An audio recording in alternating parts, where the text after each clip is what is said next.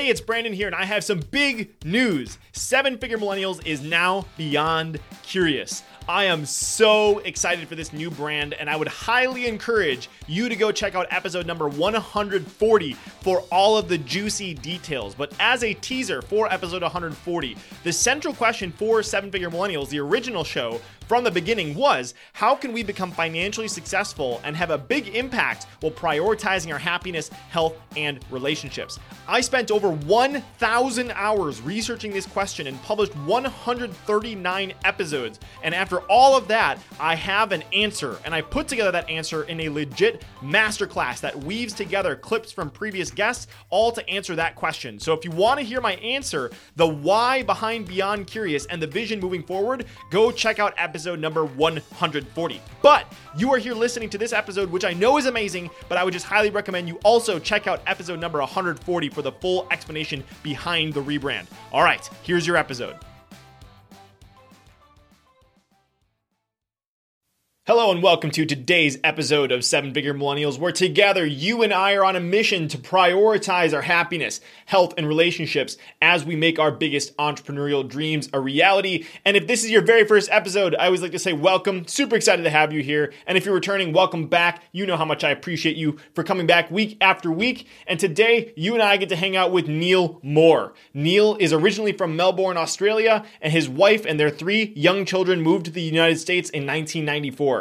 He's a pianist, which he says he's reasonably okay at, a composer, which he says he's more competent at, and an educator, which he believes is his unique ability. He's been self-employed for over 40 years since his early 20s, and over the last several decades, he built a multinational music education organization that has been created around a remarkable method of learning that he developed, and the organization is called Simply Music. At Simply Music, they're interested in developing programs and projects that fundamentally impact populations of people, and they focus on creating breakthroughs in creativity for humanity. From his earliest years, Neil heard music and pictured it in his mind in terms of shapes and patterns. This relationship to music became the basis of his entire approach to learning and playing piano. As an adult and a coach to traditional piano teachers, he had an opportunity to teach a young blind boy to play. Using his unique approach to music, Neil taught the boy through shapes and patterns and subsequently discovered that his playing-based approach could transform how quickly all piano students of all ages could learn to play. Thus began the foundation of what has become the world's largest playing-based music education institution. Neil's methodologies are taught by licensed educators throughout the world, and his self-study program caters to students across 124 countries. In this episode, you're going to learn so much, but I want you to look out for 3 specific things.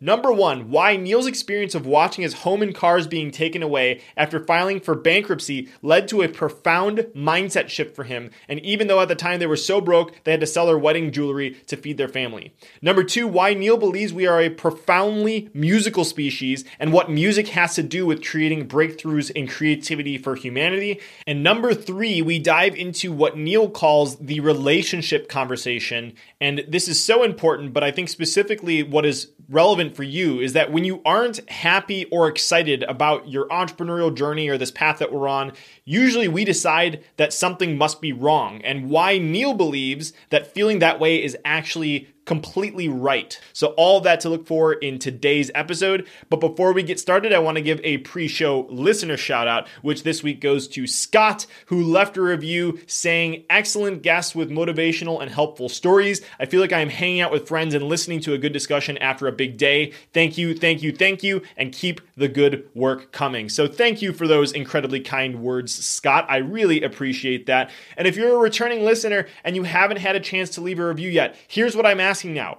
It's awesome if you leave a review. If you follow Scott's example, that's fantastic. But if you're listening to my voice right now and you're listening on either Apple or Spotify, those 2 platforms allow you to simply scroll down and tap a review. Tap whatever stars you feel like this show is deserving of, and that's all I'm asking for. If you want to take a few extra seconds, Spotify doesn't let you do it, but Apple does, to leave a review. That would be so awesome. And if you're listening to this on some other platform, you're like, what about me?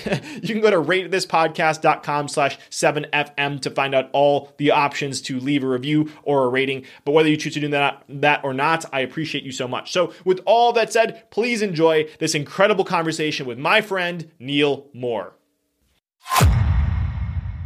If you had to pick between A, making a ton of money, B, being happy, healthy, and surrounded with people you love, or C, making a meaningful impact on the world? Which would you choose? The good news is that today we don't have to choose. So the question is, how can entrepreneurs like you and me, who have a vision for our lives and aren't willing to settle for anything less, how can we become financially successful and have a big impact while prioritizing our happiness, health, and relationships? You and I are on a mission to find out, and we have an incredible journey ahead of us. My name is Brandon Fong, and welcome to the 7-Figure Millennials podcast.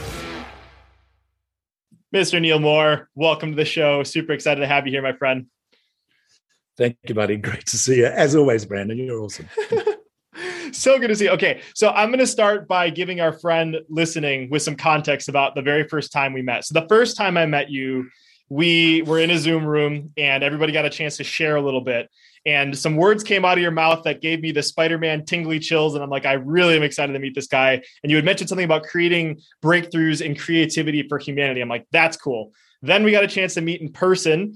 And we're on this 70-foot yacht, a boat called Just Because, at an event called Tribe for Leaders. And Neil walks in. I'm sitting on the boat. I see him come through. And just for anyone to describe, like, Neil has this incredible loving energy about him.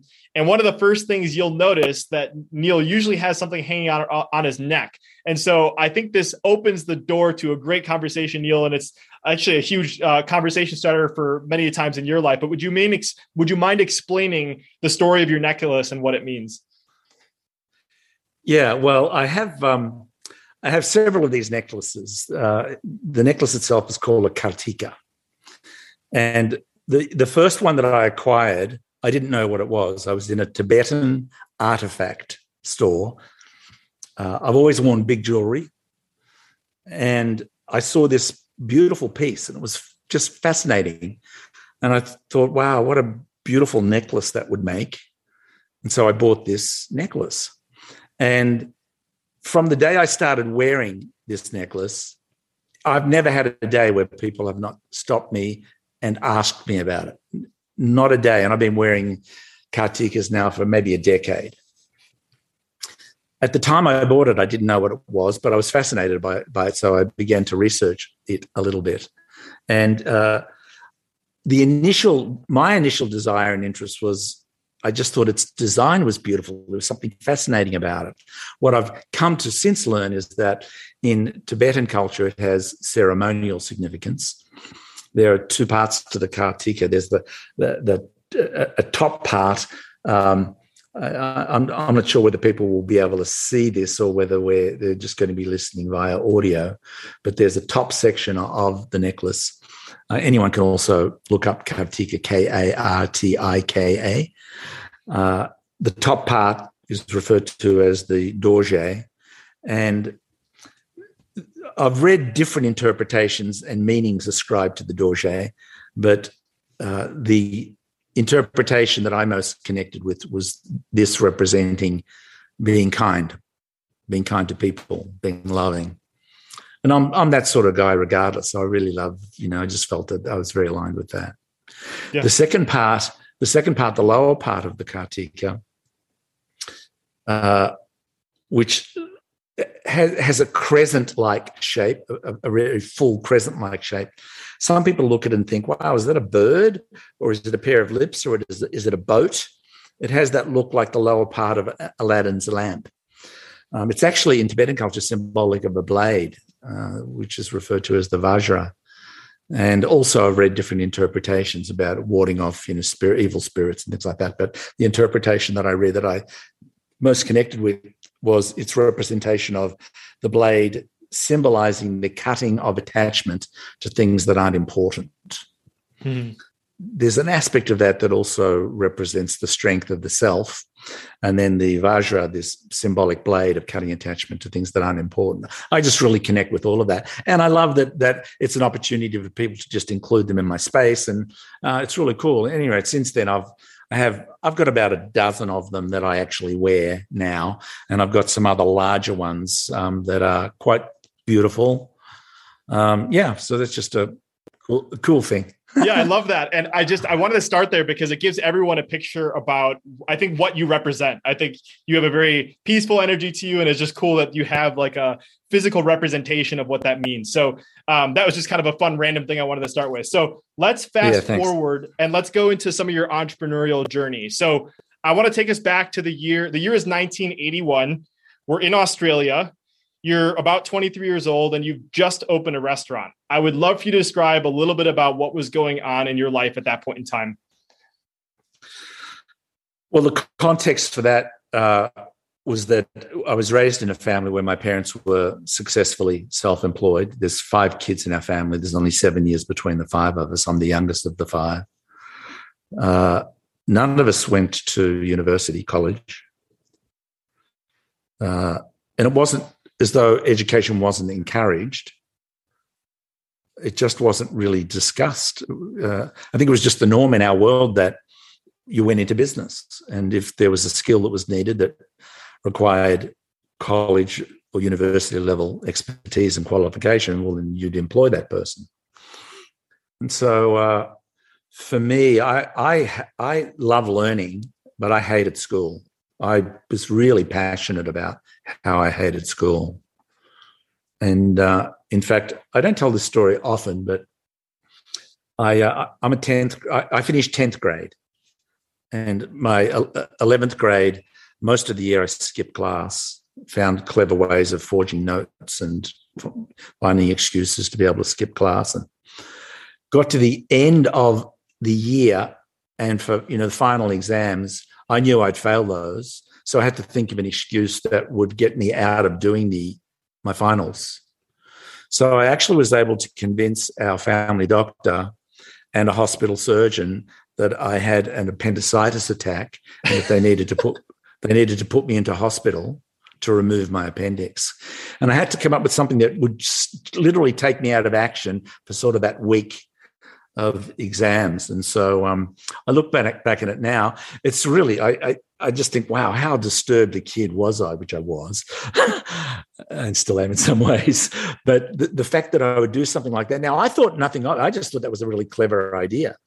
And so I, went in and into hospital, was hospitalized. They took out my appendix and I got off doing finals and got a very polite letter from the school saying, we wish Neil well in his future. I mean, I went to a very, very highly recognized school, and they just were happy to see the last of me, I think. Ferris Bueller has nothing on Neil Moore. We'll just say that. So I just wanted to get out of school and get into the workforce. And so that was like I was 17.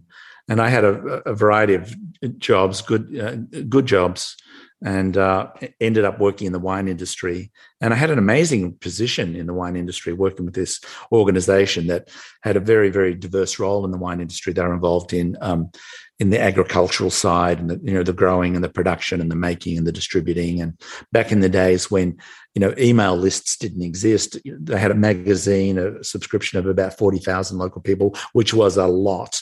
And they had a very large retail presence. And I was in my early 20s and I ended up having this position with this company where they would, as they grew and acquired more stores, I would be put in to transition from the old management to the new branding, the new organization. And I think that came about because, I was competent enough in my ability to articulate things. I've always had a very high sense of the importance of order and organization.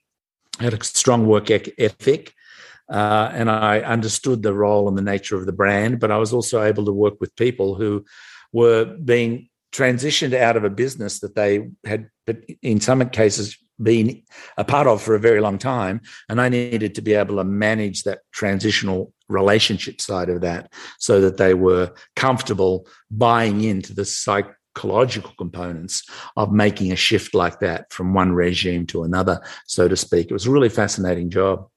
One of my brothers had gotten into the restaurant industry. I was working full-time with this organization, but then I was working 3 or 4 nights a week in my brother's business. And I was looking for my first opportunity to get into business myself. And so I was in my early 20s. I think I was 23 or 24 when I bought my first restaurant. That was a French fine dining restaurant. And I bought that. It had been operating for a couple of decades by a well-known chef. And so I purchased an established, successful business. And the only experience I'd had really was working in my brother's restaurant.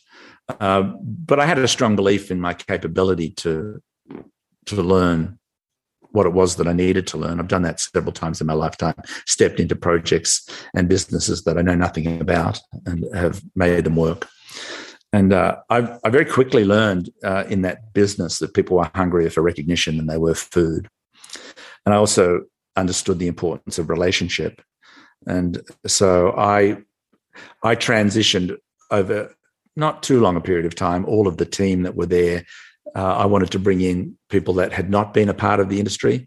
My highest criteria was not employing on profession. It was employing on personality. I wanted people that were just beautiful people that loved people and loved being around people and loved being connected to people.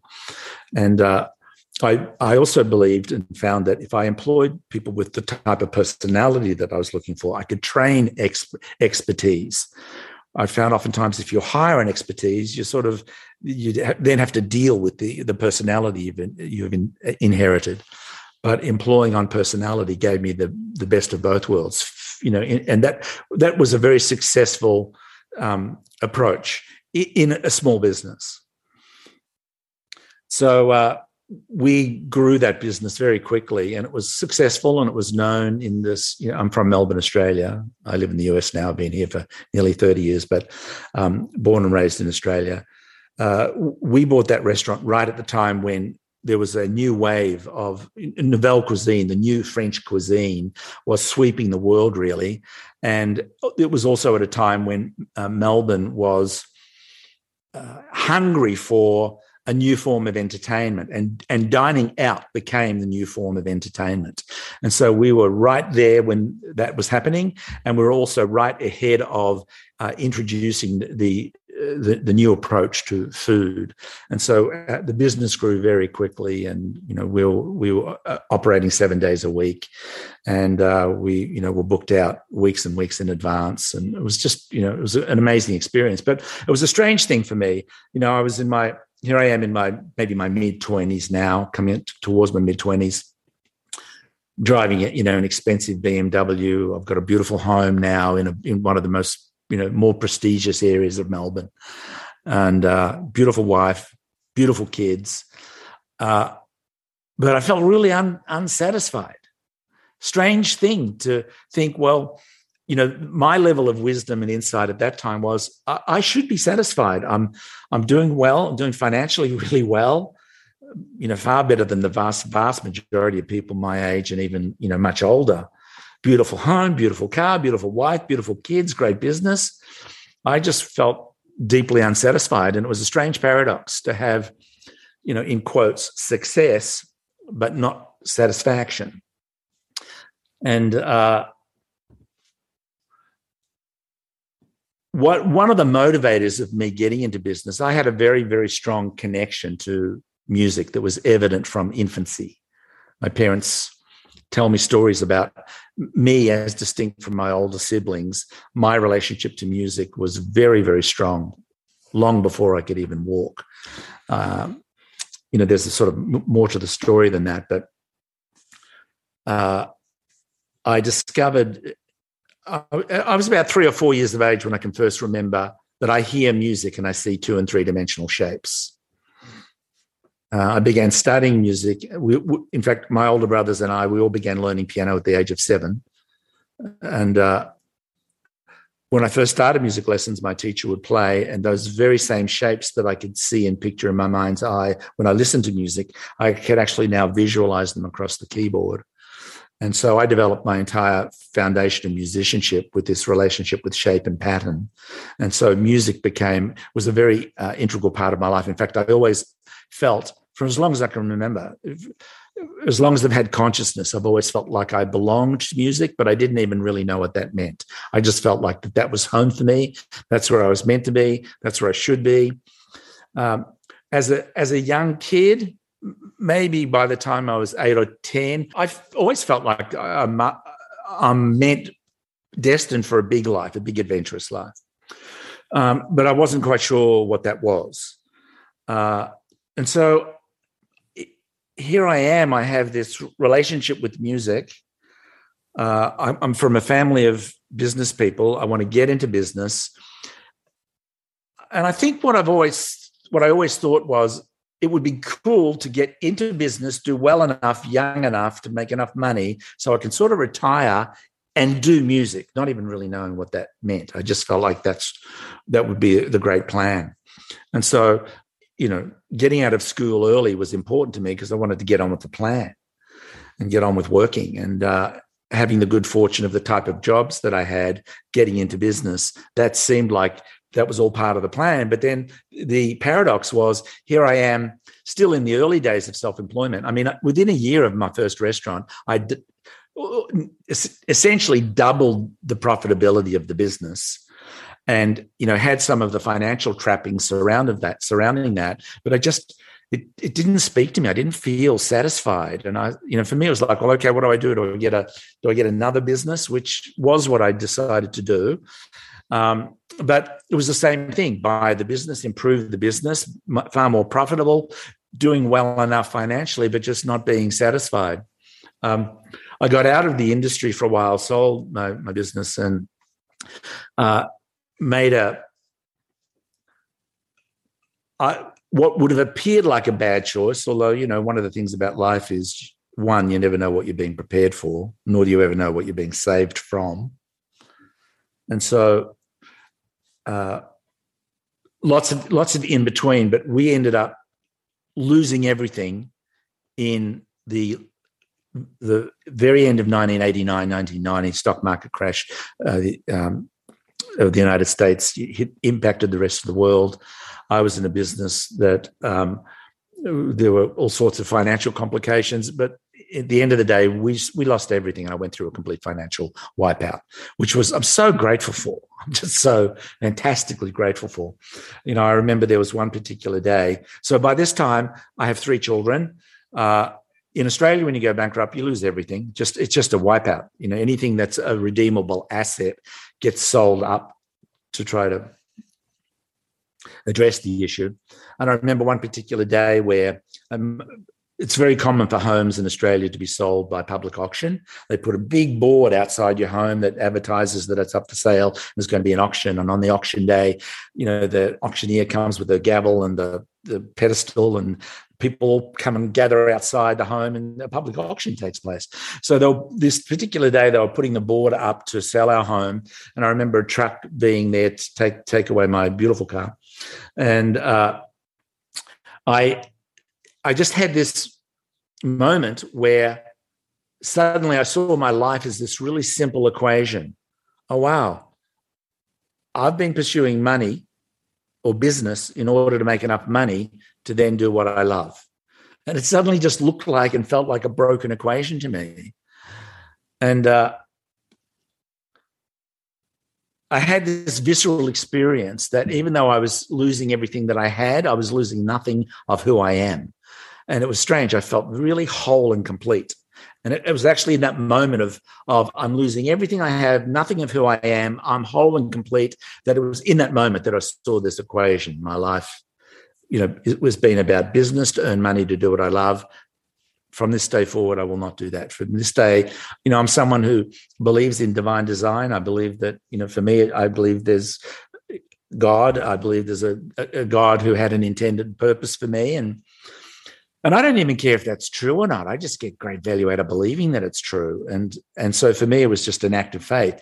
If there is such a thing as divine design, and I'm going to just surrender and commit myself to that, I'm going to trust that a pathway will open up and it will reveal itself. I'm just going to do music. Still didn't even know what that meant. Mm-hmm. And I've got the practical reality. I've got a wife and 3 children to support, and I'm broke and I don't have an income. And what am I going to do? I'm going to try and just make it in music. What the heck are you doing? Yeah.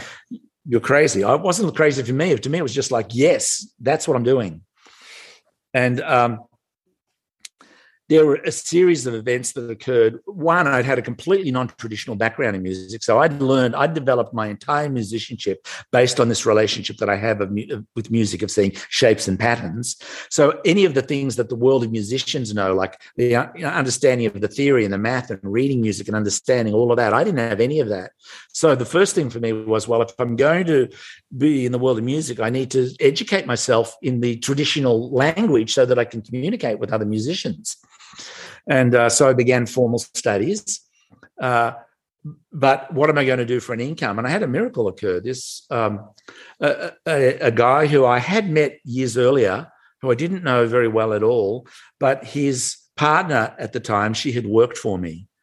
And she knew somewhat of what we were going through. And I just get a call from this guy one day saying, hey, look, I know what's going on. I've got some capital. How about, I put up the money, you buy another business. I just need an interest income on my business. That's all I really need. And it was just like, wow, this is an incredible opportunity. If I can buy a business that, my wife and I in the early years had run our businesses together. If I can set this business up, have it managed simply, my wife will be able to run the business. It'll provide us with enough of a cash flow. I can pursue music and it takes care of our financial needs. And so we went down that path. And that became just an extraordinary blessing. And I was able to start formal studies, train myself in learning how to read music, began teaching students. And I built up a really successful small business, but enough for us to be able to do well enough to take care of ourselves. Yeah. I wanted to come to the United States because I always saw it as the music epicenter of the world.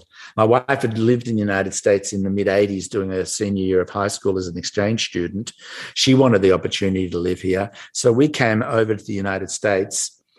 Really, our life possessions in 3 suitcases, $5,000 to my name, and just the belief that there's a future here for me that had not yet revealed itself. That's beautiful. And I quickly built up a reputation. I built up a large studio, a body of students. That was our sole source of income. My wife wasn't allowed to work. It was part of the immigration, visa status arrangement. And I built up a reputation as a really good teacher, and I was also involved in working with and training other teachers too. And I get a call one day from this government agency, and they say, hey, we're working with this 8-year-old boy. He's blind. We think we can restore his sight. He's having to go in hospital pretty regularly for one procedure or another. We'd love him to have some activity in his life. Do you think you could teach him music? And I just jumped at the opportunity, yes. And it wasn't until after I'd already agreed to doing that it suddenly occurred to me, gosh, the only thing that I've trained myself in how to teach is this more traditional reading-based approach. I've got this kid who's blind, and I didn't know anything else other than he's not going to be able to read. What the heck am I going to do? It wasn't until that moment actually that it occurred to me for the very first time, consciously occurred to me, hey, I never learned how to read when I was a kid. What was I actually doing? So even though I had built up this entire foundation of musicianship, it had never been a conscious thing. It was quite organic. It was just the way that it occurred. And it wasn't until that moment that I actually started to sit down and look at and bring language, consciousness to it, and language to it, and descriptions and terms of art, as I would call it, describing to myself what I was doing. And I thought, wow, I can see how I'm constructing my musicianship using shapes on the keyboard, seeing shapes, but I bet I can show this kid how to feel those shapes. I wonder if this would work. So I started showing him this approach, and he just took to it like, a duck to water. And I thought, wow, this is amazing. He's learning so quickly and playing so well. And I thought then, well, he's doing so well because being without sight, his ear is so developed. And but what happened one day is I said to his dad, are you happy with, his name was Wade, the boy, are you happy with Wade's progress? And his dad said, well, we're not only happy with it, but he's teaching his 4-year-old sister how to play this way, and she's blind as well. And that was a life-changing moment. I every time I talk about it, I still get this neurochemical flood of, hot flush in my body because I just knew something really major had happened in that moment. I thought, wow, if I can teach this kid who's blind, how to read based on shapes and patterns, and he's able to turn around and teach his 4-year-old sister, and she's able to play as well, what would happen if I showed all typical learners this approach? And I started to see amazing results doing that. And I thought, well, maybe I'm getting these results because it's organic to me. I wonder if other teachers could replicate my results, or what would happen if I showed them this approach, which I did. And they came back saying, we haven't seen anything like this. This is really amazing, these results. So I went into this sort of like a laboratory period of how far can I flesh this out? How far can I take this approach? And the more I explored that and began to assemble it into a system of learning over a long period of time, and we started to see amazing results. As I started training other teachers, we started to see amazing results. And so, here we are now with, a global community of educators, a student community across 131 countries. General public has spent probably in the vicinity now of 150 million on my program. And we've become, in our field of playing-based music education, we're the global leader in our field. And back then, I didn't really understand the enormity of the opportunity, but now I have a very, very different understanding of how an extraordinary contribution and what sort of a contribution we can make to humanity at large. That's so incredible. And thank you so much for sharing your story. It's just, I can picture you sitting there with your family in 1989, watching as everything gets taken away and you not knowing what that really meant.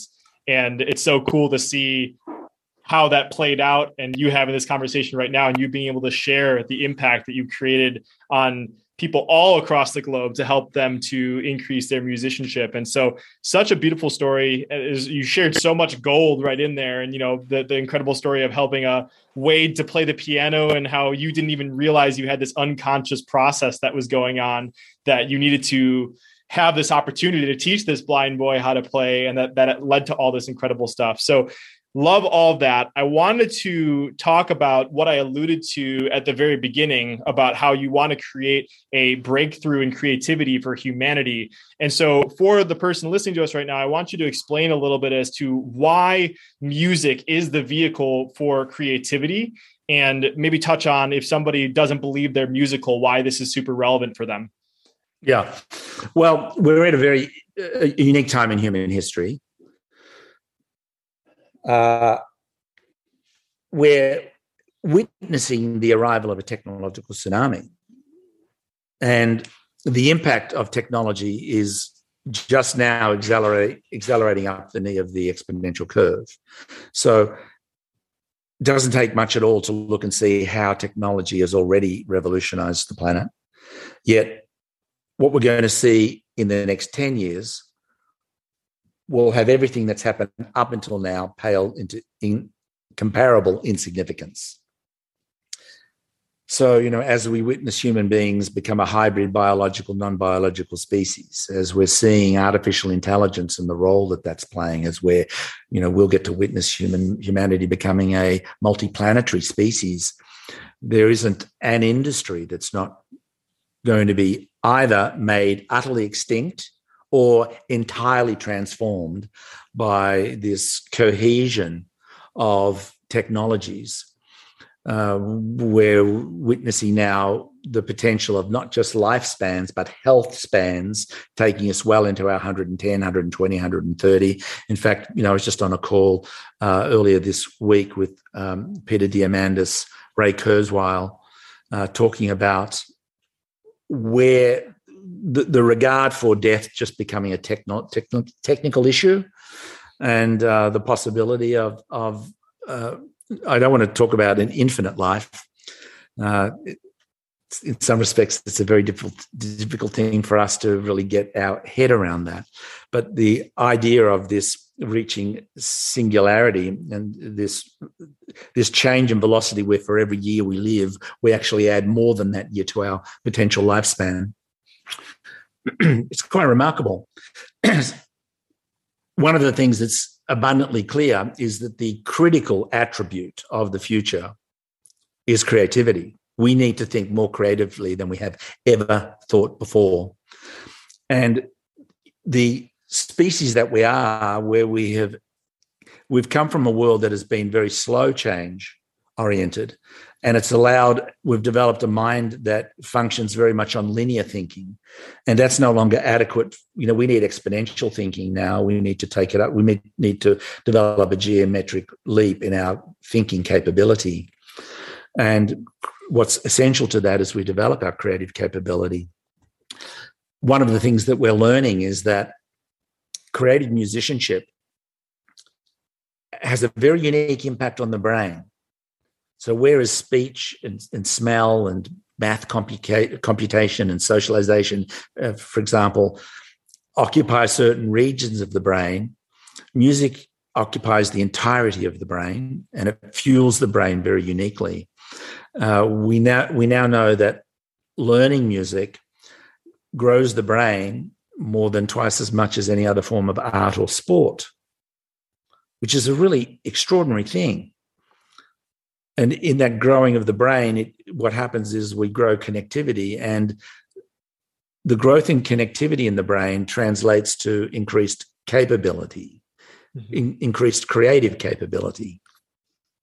So if you can imagine, if I'm at point A and I need to go to point B, if I have one road that goes from A to B, I've got one option.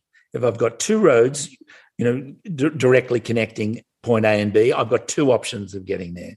If I've got three roads that connect A and B, I've got three ways of getting there. But if I add one more road, but instead of making it from A to B, I just connect those three roads together, I go from having three ways of getting to A to B to 9 ways. So as we develop interconnectivity, it exponentially increases the number of options that we have. And Steve Jobs said it so simply, that creativity is really our ability to connect the dots, essentially in its simplest format. And it is a very difficult thing to accurately to give a prescriptive definition of what creativity is. But essentially, it boils down to the ability to think differently. People say, well, it also has to have the quality of being of value. But, there are great artists whose work wasn't valued until, after their death. So that's a very subjective thing. But to me, ultimately, it comes down to we need to think differently, and we need to think more creatively than ever before, not just to function in the future, but to flourish in that future. So anything that we can do that fundamentally impacts our creative capability is tremendously important. And what we've discovered is that creative musicianship grows the degree of connectivity, it increases the amount of connectivity in the brain, and directly contributes to our creative capabilities. So rather than seeing music as being merely a form of self-expression, which is fantastic, a form of of sharing, of community, of having another voice, of it allowing all sorts of emotional connection to ourselves and emotional resolution and development for ourselves, we need to start understanding that creative musicianship provides us with critical neurological nutrition. And just as we might eat well, but we know that we need more and we supplement, likewise, we need to start understanding that there is an activity that we can engage in that provides us with the nutrition that actually future prepares our brain, and that's creative musicianship. And what we know with our playing-based methodology is that it gets people connected to their musicianship, and it develops their musicianship and their musical capability faster than any other system in the world. But Neil, I don't have a musical bone in my body. What would you say to me if I said that to you? Oh my gosh, I love that. It's an interesting thing because, our whole thing is everything we do is based on the premise that all human beings, without exception, everybody is profoundly musical. We are so musical that we can't see the forest for the trees, quite honestly. We pick up a toothbrush and we brush our teeth. We pick up a knife and cut a loaf of bread. We knock on a door. We're at a concert and we applaud. Let's just listen to that. It's this beautiful, smooth, even rhythm. It's so natural. Try applauding unmusically. Try applauding without having that sense of rhythm, where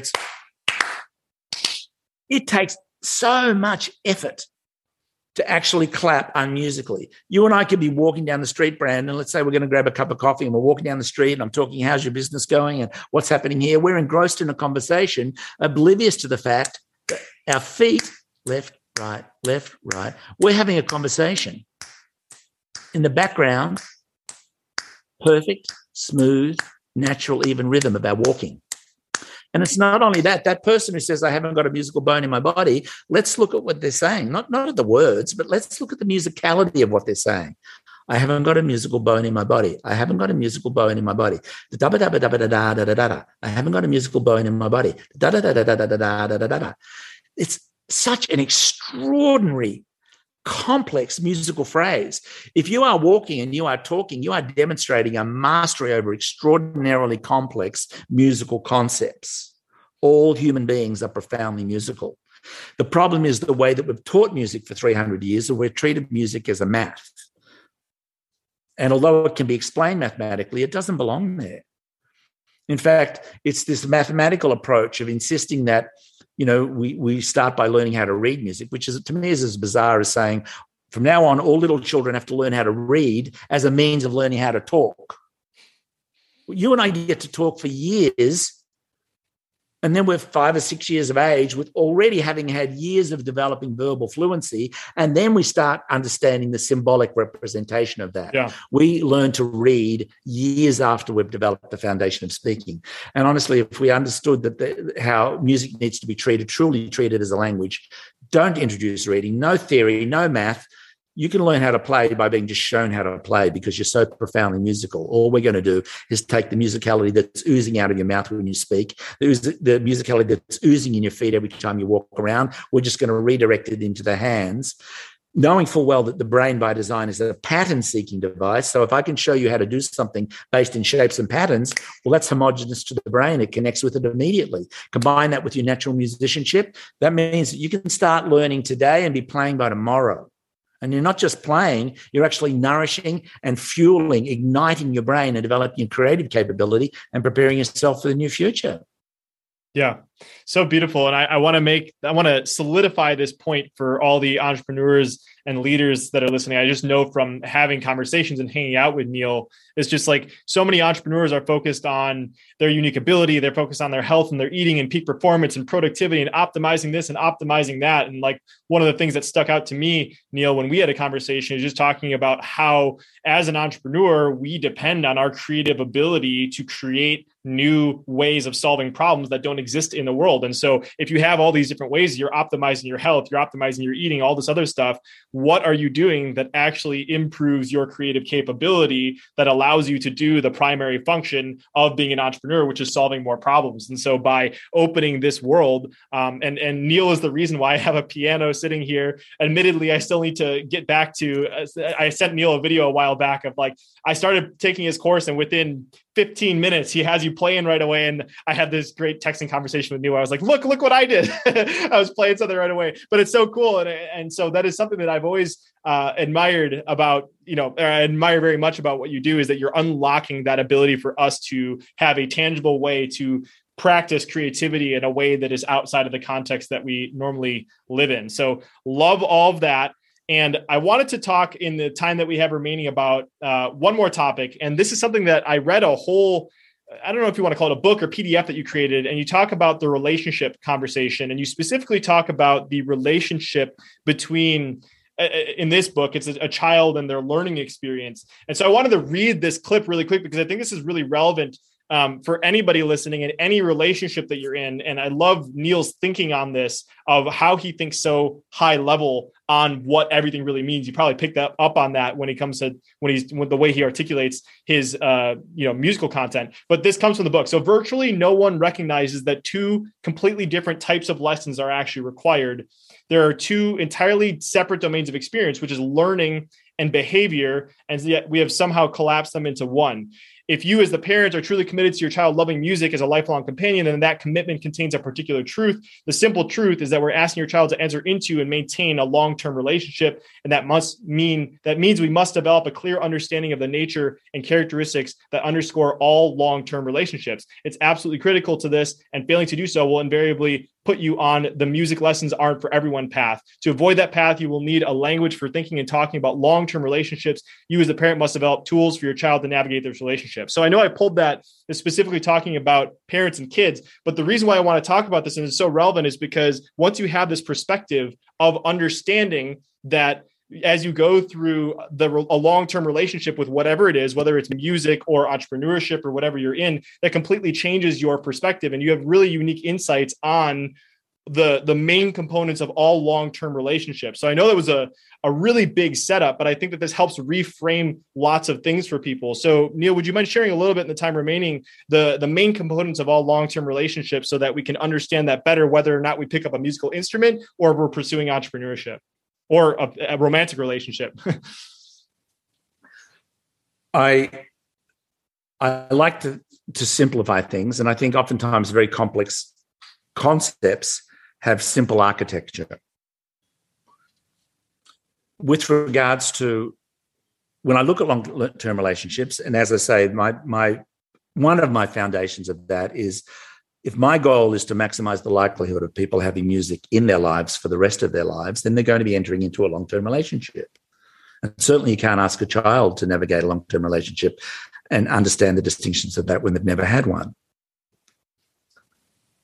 But when I look at any long-term relationship, whether it be a marriage or a partnership, whether it be, a professional pursuit or a sporting career, whatever that case may be, a vocation, when I break it down to is there anything that's common to all long-term relationships? And as the best that I can tell is that there are 6 components that underscore all long-term relationships. 3 of them are what I'd call quantitative, that deal with time. 3 of them are qualitative, that deal with the type of experience that we have.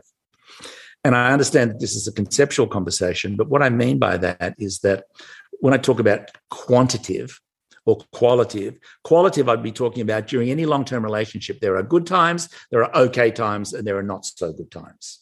Good, okay, not so good. And when I'm talking about quantitative, I'm talking about brief periods of time, medium periods of time, or long periods of time.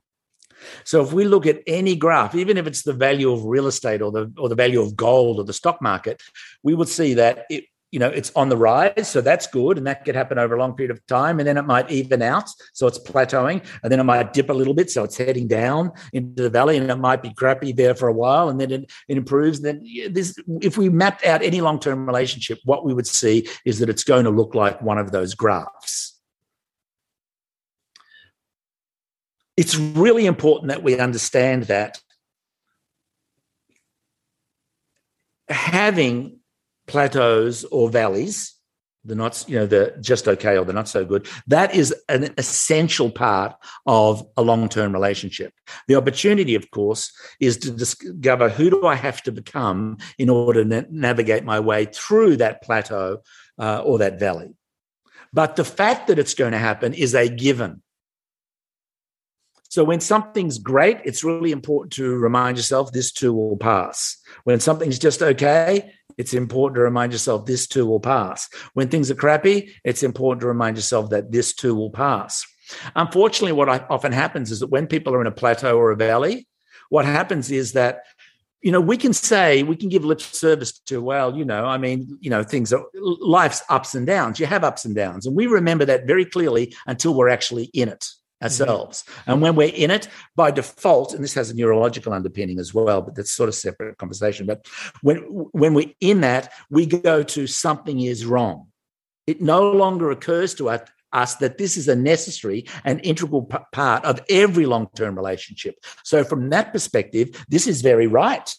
You might not like it, you may not want it, but it's utterly necessary. Unfortunately, what happens is when people are in those plateaus or the valleys, they think something is wrong. And then what happens is they start questioning, well, maybe this is the wrong relationship or this is the wrong endeavor. And I'm not saying you shouldn't give up or you shouldn't, sometimes you climb in the wrong mountain. Sometimes in life you are. And there's somewhat of a skill in learning how to make that determination as to whether you are or not.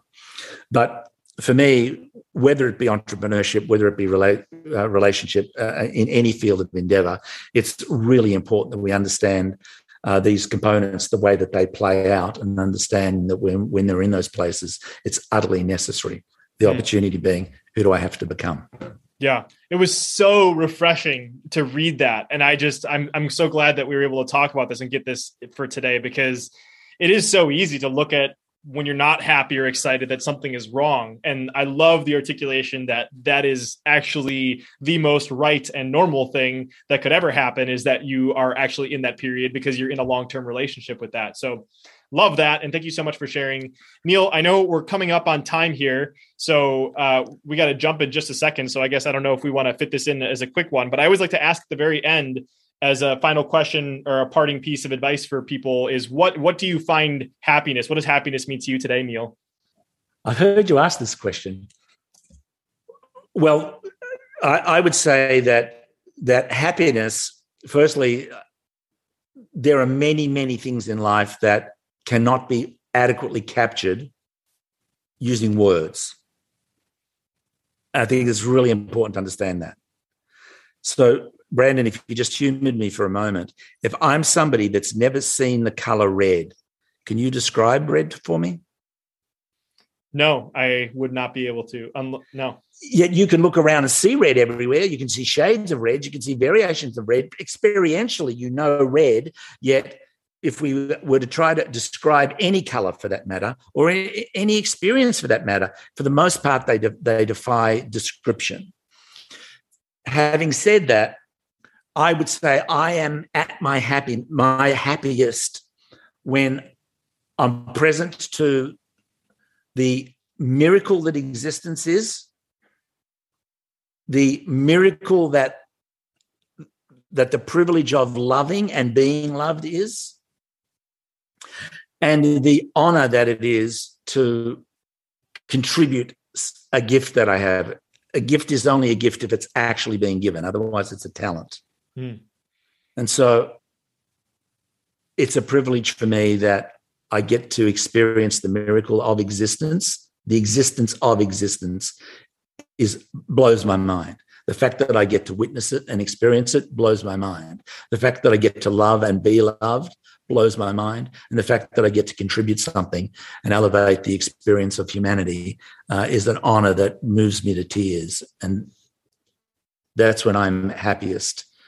That's what happiness is. That is incredible. That was one of the most detailed and philosophical and actionable. And I don't know, I relate to that a lot. I love that response. Neil, where can people find out more about all the incredible stuff that you have going on? Well, you can find out more about me at theneilmoore.com. And I don't even mean like the Neil Moore. That was really the only URL domain that I could guess that was available across all platforms, all social media. I'm everywhere at theneilmoore.com. Okay. I mean, the Neil Moore social media. Otherwise, if you want to check out Simply Music, my organization, simplymusic.com. Cool. We'll have to find the other Neil Moore and assert your dominance. I'm just kidding. So find at theneilmoore.com or Simply Music. And I just want to have a really quick conversation with you listening. And I just wanted to say, if this is your very first episode, you could be anywhere on the internet right now. You could be listening to any other podcast, and you chose to be hanging out with Neil today and myself and listening to all of his incredible stories. So for that, I'm incredibly grateful. And for you that is a returning listener coming back week after week, I say this every single time, but I'm not going to stop saying it because I appreciate you so much for being here week in and week out. And whether you are new or returning, the favor I have to ask is, if you were listening to today of how Neil's incredible story of starting out as a restaurant in order to pursue success so that he could then pursue his passion, and then realizing through a way that he didn't expect that he actually needed to pursue his primary vision in life, which was to pursue musicianship, and how that has created a massive ripple effect in the world. That story that you just heard today can absolutely change someone's life if you share it with them. So it will make Neil and I's day if you choose to do that. But whether you choose to do that or not, I appreciate you so much for listening. And Neil, thanks so much for hanging out today. This has been a blast. Thank you, brother. I love you, man. Love you too.